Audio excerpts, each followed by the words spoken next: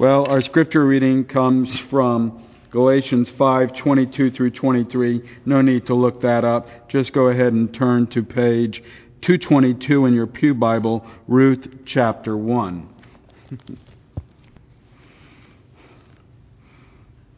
Please stand. Now, if you know Galatians 5:22 through 23, you can recite it with me, right? Hopefully you know it by now.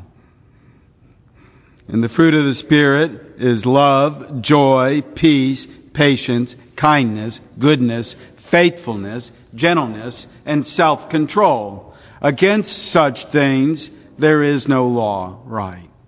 And these things are what? Virtues, right? Against such virtues there is no law.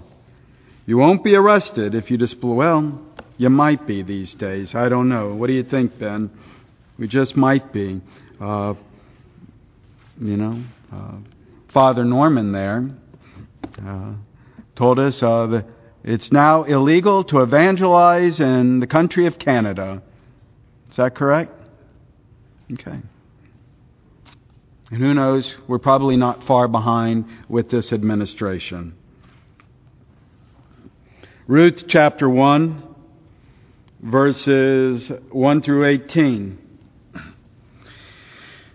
In the day when the judges ruled, there was a famine in the land, and a man of Bethlehem in Judah went to sojourn in the country of Moab, he and his wife and his 2 sons.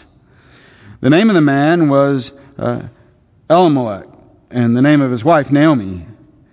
And the names of his 2 sons were Mahlon and Chilion.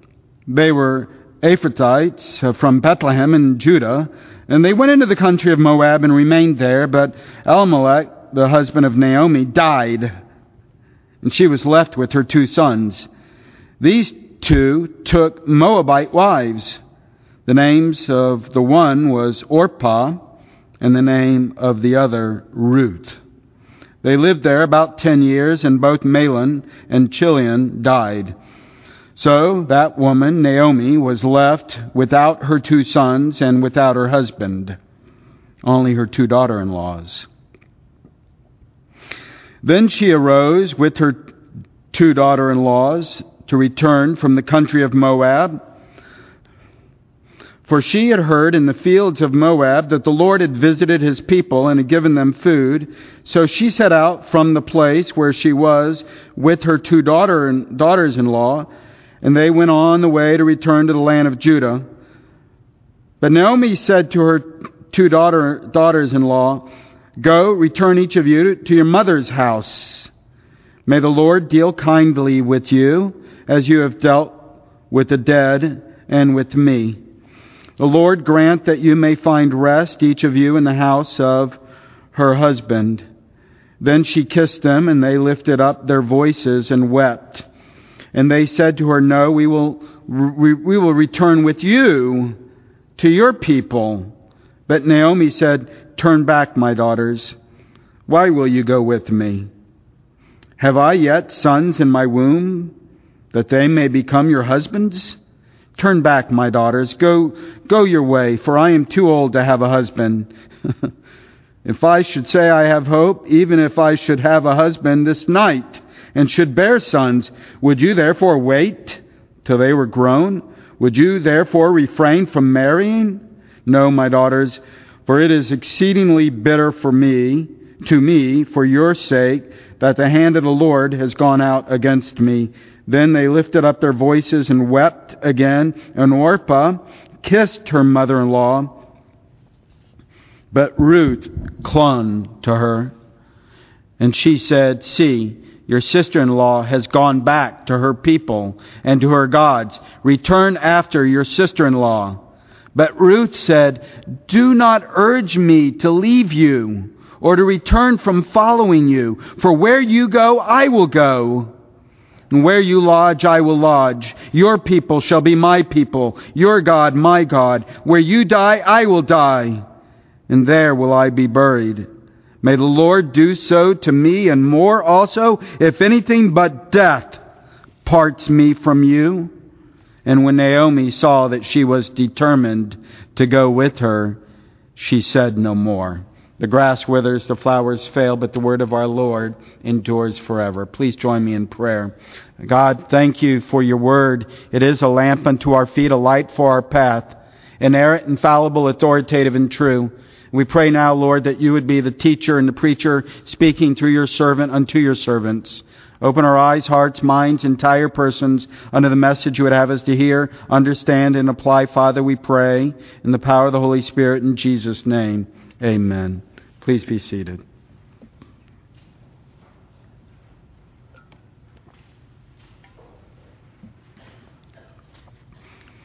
Well, we continue our walk through the fruit of the Spirit, gardening the seventh virtue, faithfulness, in the Greek pistis. And at the outset, as we stated before last week, we are not referring to faith, to a set of beliefs and doctrines concerning our Lord Jesus Christ, but we're referring to the quality of our relationships with others, believers as well as unbelievers. Martin Luther writes, "When Paul reckoneth faith among the fruit of the Spirit, it is clear that he speaketh not of faith which is in Christ, but of the fidelity and humanity of one man towards another." And it's that way with all the virtues of the fruit of the Spirit. The context of Galatians chapter 5 is not on a vertical plane referring to the quality of our relationship with our Lord, but on a horizontal plane referring to our relationships with each other. But especially between believers here at First Presbyterian Church of Biloxi. And last week we saw that the faithful Christian is the Christian who keeps his or her word even when it hurts. Epaphroditus almost died to help Paul, to serve Paul. Philippians chapter 2. He made an oath to serve Paul, and he kept his oath, he kept his word even when it hurt. Jesus did die to keep his oath, to keep his word with his heavenly Father, to keep the covenant that God made with Abraham in Genesis 15. Are you a faithful Christian in your relationships to others? If you are, you will keep your word, you will keep your oath, you will keep your promise even when it hurts. If you say something, do it. If you promise something, keep your word. The faithful Christian is also the Christian who is loyal. Not only one who keeps his word or her word even when it hurts, but the faithful Christian is the loyal Christian. Proverbs 19, verse 22. What a man desires is unfailing love. Proverbs 20, verse 6. Many a man claims to have unfailing love, but a faithful man who can find? Why? Because unfailing love, because faithful love is costly. When Jesus was arrested, the disciples scattered. Peter denied Jesus 3 times. I don't know him. I don't know him. I don't know him. Judas betrayed Jesus for 30 silver coins. That's not faithfulness. That's not loyalty. In Galatians chapter 4, Paul shows concern for the believers of the church of Galatia, for their lack of loyalty toward him. He writes in Galatians 4, verses 15 through 16, "Where then is your blessing of me now? Have I become your enemy for telling you the truth?" Let me ask you, when your friend is mocked at work or school or in the community, do you stand up beside him or her to show your support and your loyalty? When your friend is going through difficulties like Job or King David went through, are you a friend who sticks closer than a brother? Proverbs 18, verse 24. Proverbs 17:17. A friend loves at all times, and a brother is born for adversity. That's why I love the story of Ruth. It's one of the greatest examples of faithfulness in the entire Bible. Ruth tells Naomi, "Don't tell me to go. Don't tell me to leave you. Don't urge me to turn my back from you. Where you go, I will go. Where you stay, I will stay. Your people will be my people. Your God, my God. Where you die, I will die." and there I will be buried. May the Lord deal with me, be it ever so severely, if even death separates me from you. Ruth chapter 1. That's faithfulness. That's loyalty. I remind you of from last week how the Expositor's Bible Commentary defines faithfulness. Faithfulness is the warm, firm clasp of friendship. I like that. Faithfulness is the warm, firm clasp of friendship. Faithful friends lovingly hold on to each other and don't let go. It's that type of faithfulness that Jonathan and David had. Another example of faithfulness is Timothy towards the Philippians. Concerning Timothy's faithfulness and loyalty towards the church at Philippi, the Apostle Paul writes, I have no one else like Timothy who takes a genuine interest in your welfare. Philippians chapter 2, verse 20. No one else like Timothy. That's faithfulness. That's loyalty. When your friend does something wrong, do you desert him or her? Or do you stay loyal and try to help? When your friend does something wrong to you, do you end the friendship? Do you sit on the other side of the pew? If so, you're not being faithful. Faithful friends don't give up on each other because God doesn't give up on us. Stay loyal. Stay faithful. Time and time again, the Israelites rebelled against God in the desert. But Moses would always intercede, calling to mind God's faithfulness. In Exodus 32, when God was going to destroy the people because of the golden calf, Moses interceded by reminding the Lord of his covenant. Exodus 32.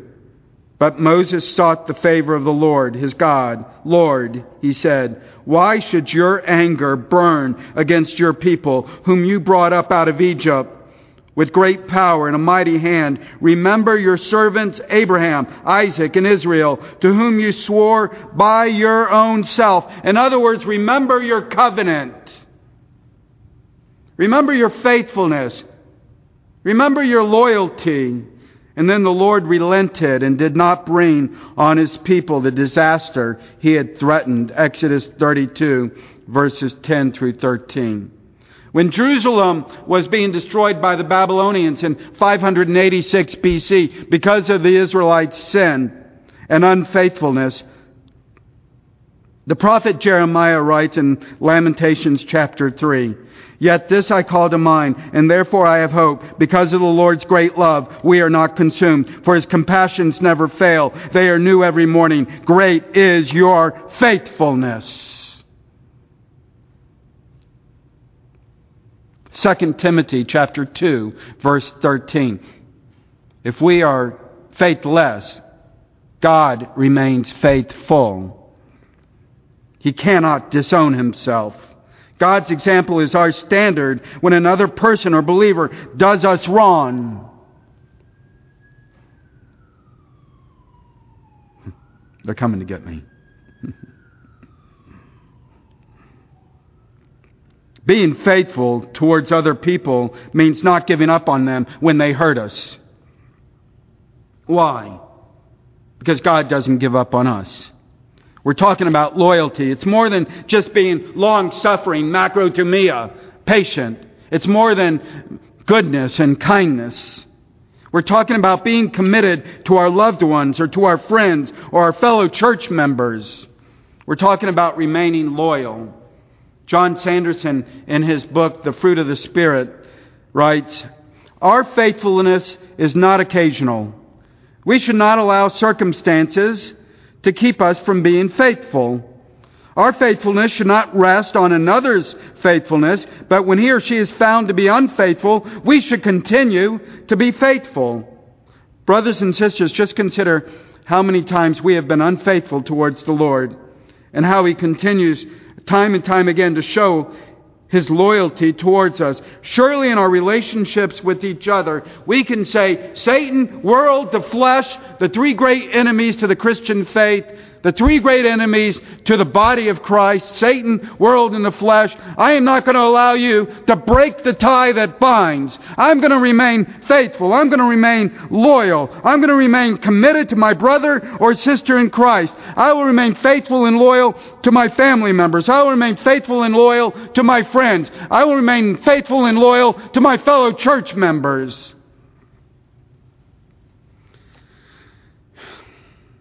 I told this story a few weeks ago when we were considering agape love. Of course, many of you will remember it's a story of two young men who had been friends their entire lifetime. They went to school together, they engaged in the same athletic programs together.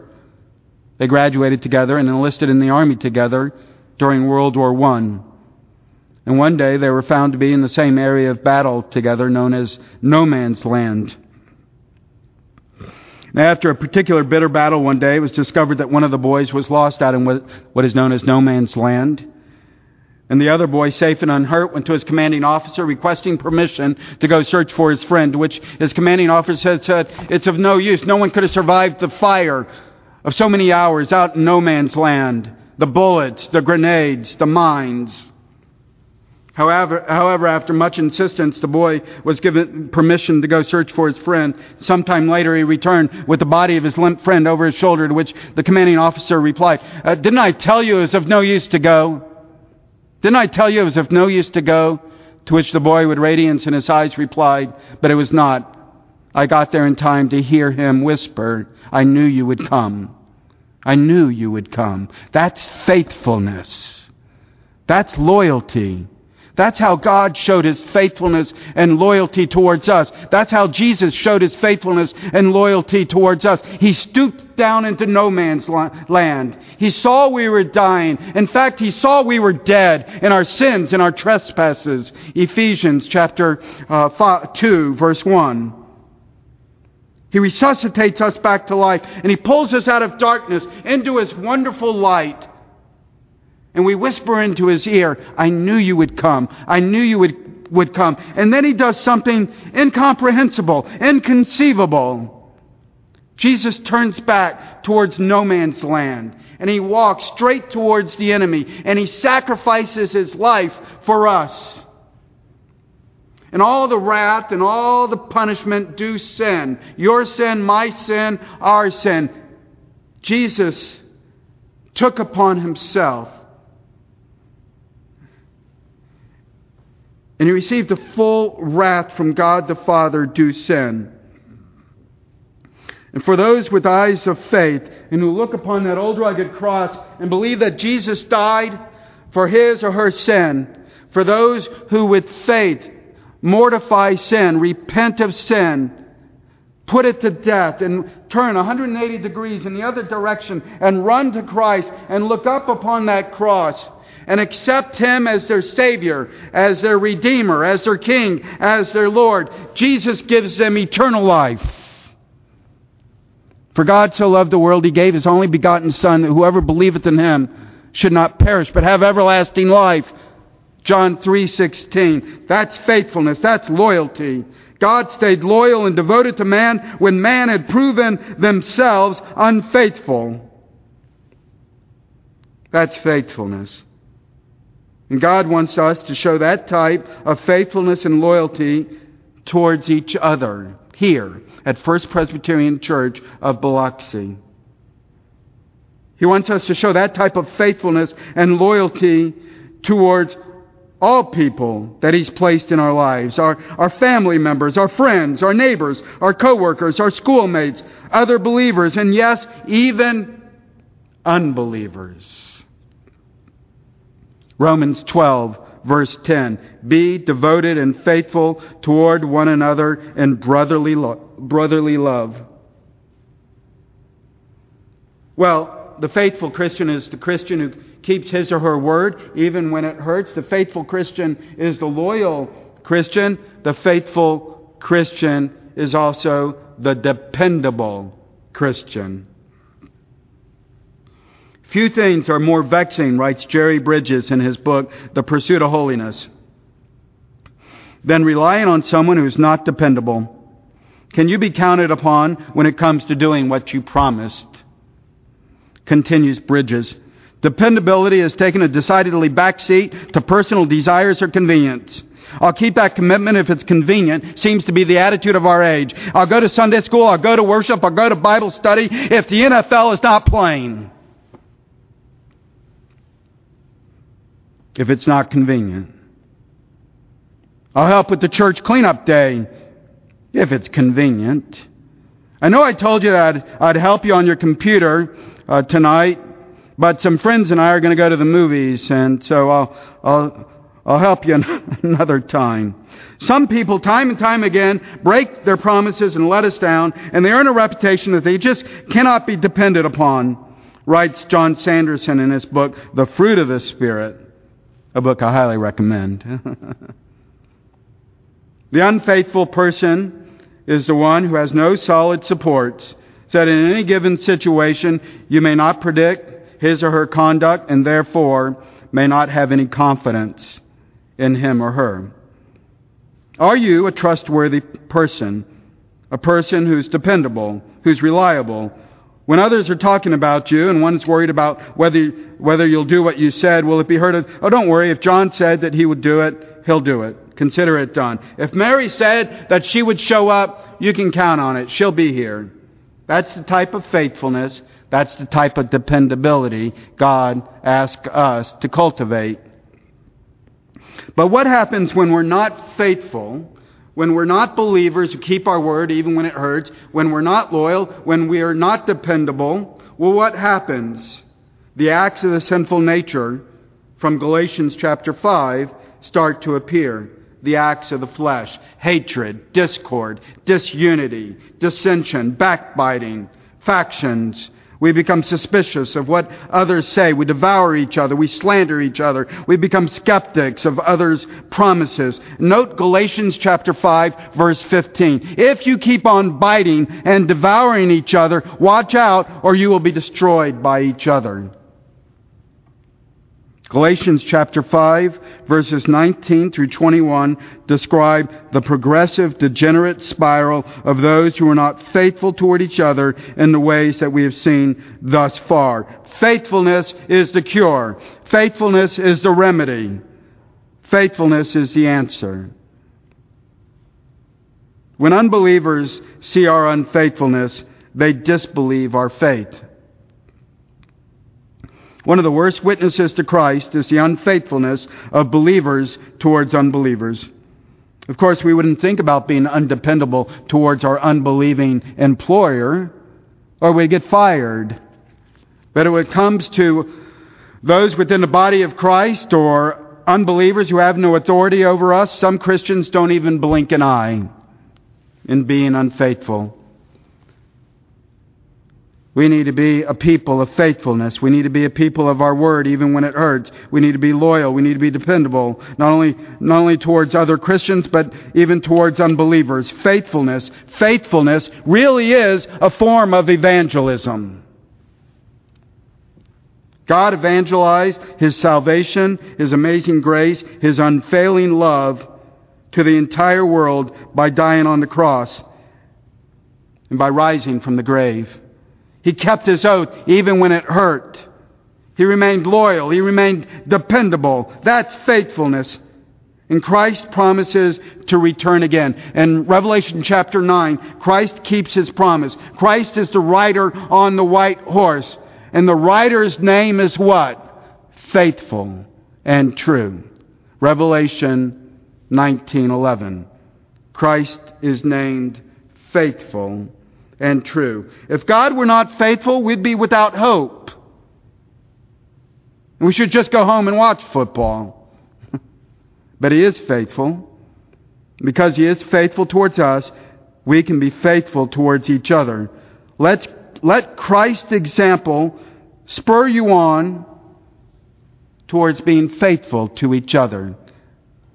And not only to each other here at First Presbyterian Church of Biloxi, but even towards unbelievers so that they too may receive Christ. Well, we'll have to stop here. Join me next week as we see ways that we can cultivate this virtue of faithfulness in the gardens and soil of our hearts. Let us pray. Lord, great is your faithfulness. Help us to be faithful, not only to you, Lord, but to each other, to other Christians here at First Presbyterian Church of Biloxi. And help us to be faithful, Lord, to unbelievers in our lives, to keep our oaths even when it hurts, to be loyal, to be dependable, not so that they can praise us, Lord, but they may praise you, the God in whom we have believed, so that they too may know you with saving faith. Lord, help us to keep this seventh virtue of faithfulness at all times. We pray in the power of the Holy Spirit in Jesus' name. Amen.